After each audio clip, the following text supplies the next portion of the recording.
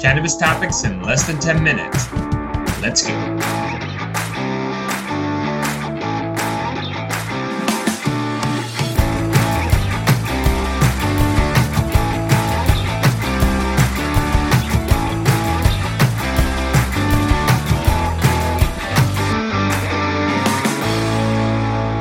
What's up, guys? Welcome back to another episode of The Dime. I'm Brian Fields. With me, as always, is Kellen Finney. And this week, we got a very special guest, Warren Bobrow, best-selling author and master mixologist. Warren, thanks for taking the time. How you doing today? I'm pretty fantastic, and I'm going to enjoy a little bit of this Rudy's Cool Whip from New Mexico. So, yeah, why don't you give our listeners that are not watching us, that are listening, give them the perspective of what you just showed, and then you kind of dive into that. So we'll start off with cannabis, cocktails, mocktails, and tonics. So I've written 6 books. I don't know. I'm not running away, but let's see. My first book here was Apothecary Cocktails, and my publisher, Fair Winds Press, Cordo Publishing up in Massachusetts, told me at that time that the only ingredient that I couldn't use in apothecary cocktails was cannabis. But when I started doing my historic reasoning for why you would write a book on apothecary cocktails in the first place, I have a family background in snake oil. My grandfather created a product called Geritol. Geritol was meant for iron poor blood. No one had iron poor blood. It was a marketing thing. Really, all that it was ethyl alcohol, caramel coloring, and flavorings. But everyone had it in their I'm going to say in their icebox. Everyone had it in their medicine chest. And my own mother gave it to me when I was a boy in the 1960s before breakfast, a tablespoon or two of Geritol Junior, which is about 50% alcohol or about 100 proof. So it was a good way of starting the day. I worked in traditional liquor for many years after I lost my corporate world job, and I loved it. I absolutely loved it until it loved me too much, and I haven't had a cocktail since 2018. I have worked as an international brand ambassador for a boutique spirits company that was centered over in Sweden. They showed me the world like you would see them in the military. I made cocktails for people all over the world, but it caught up with me. And I was 75 pounds heavier and probably going to die from drinking. So I quit the day drinking and the night drinking, and I decided to join the cannabis business full time. As I said, I smoked since I was 12, and I was a disappointment to everyone because of that very conservative area that I grew up in. And it took me a long time to become the Warren that I always wanted to be. This is what did it. We're on, I think, the 10th printing, and it's a hit. You've got this idea, you bring it to a publisher or you bring it to someone else for those next steps. What is that first conversation when he says, hey, I've got this great idea, and they say, Warren?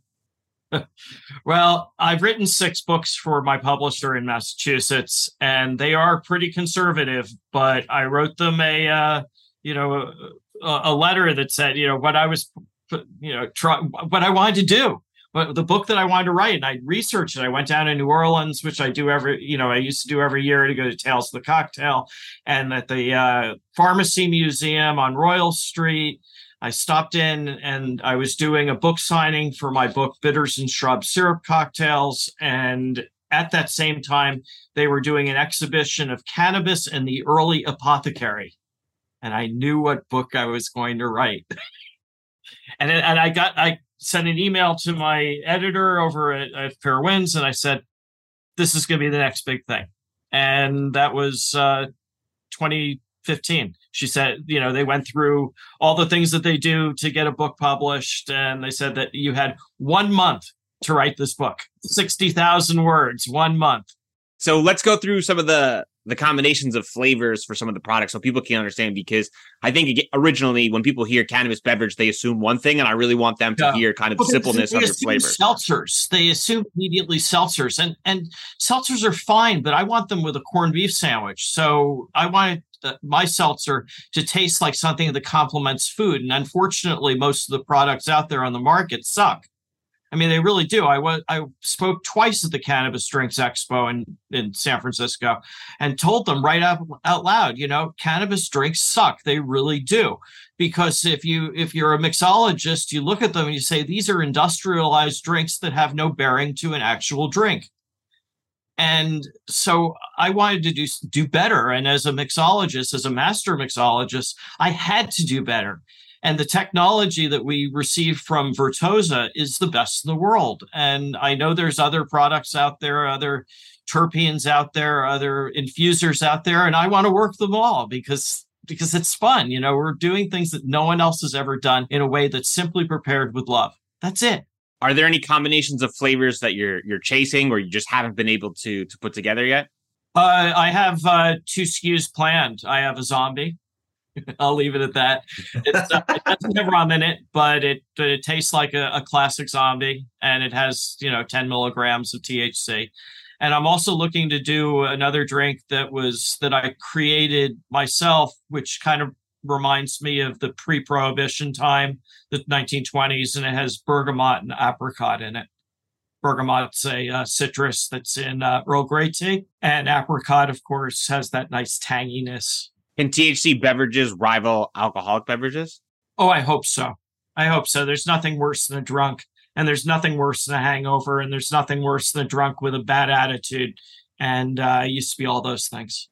What do you think is needed in order to kind of, like, say, shorten the gap and then get THC accelerated? I think really what's needed is more people to embrace cannabis as something that's not the big bad wolf that it's been portrayed to be. I think that's really important. Look at me. I'm successful. I may not be a wealthy person, but I will say I've created great success from very little, and cannabis helped me get there. So, that's it in a nutshell. I mean, you want to know the secret to life is doing what you love and trying to earn a living at it. And that's what I've tried to do. It hasn't been incredibly successful, but I'm passionate about what I do on the planet.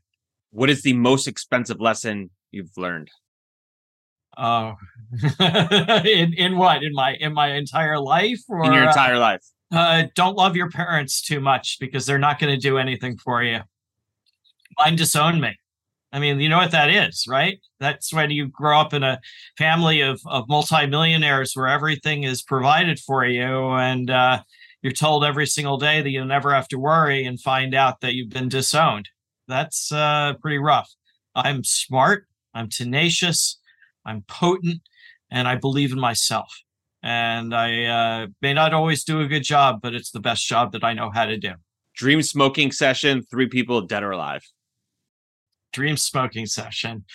Frenchie, of course. I sat next to him at a Gangier event and learned more in the short time that I sat next to him than I've learned in a lifetime about just life. Just a great guy. I've interviewed him for Forbes. When his obit was published in the New York Times, they linked to it. So it must have been good, relatively good. Another person who, let's see, dead or alive? That's a really good question. Jerry Garcia. Nothing left to do but smile, smile, smile.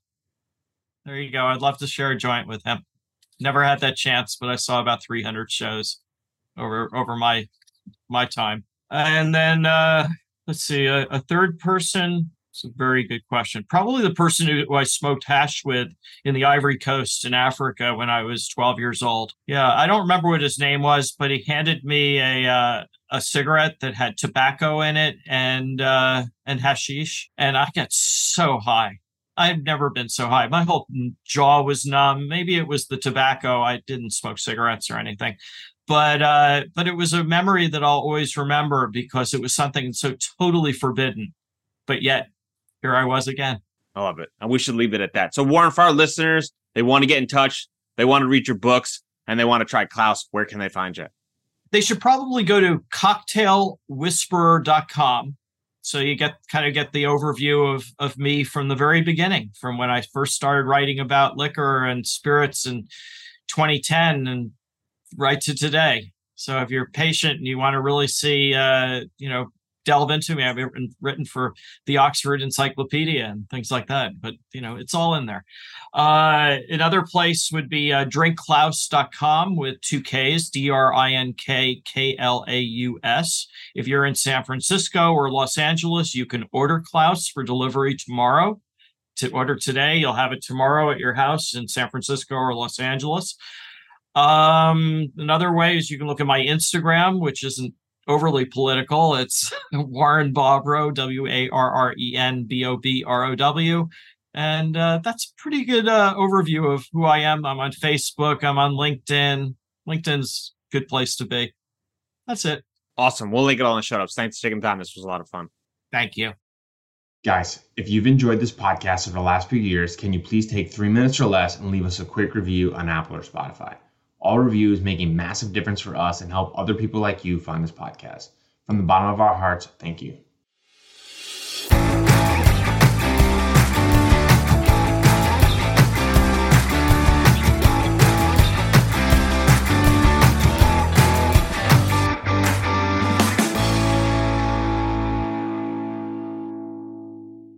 Thanks for listening to today's show.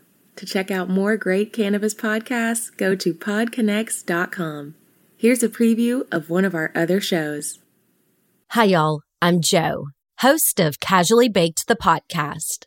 If you're curious to explore the highly responsible side of cannabis, farming, and legalization, I'm here to help lighten the stigma and build your canna confidence.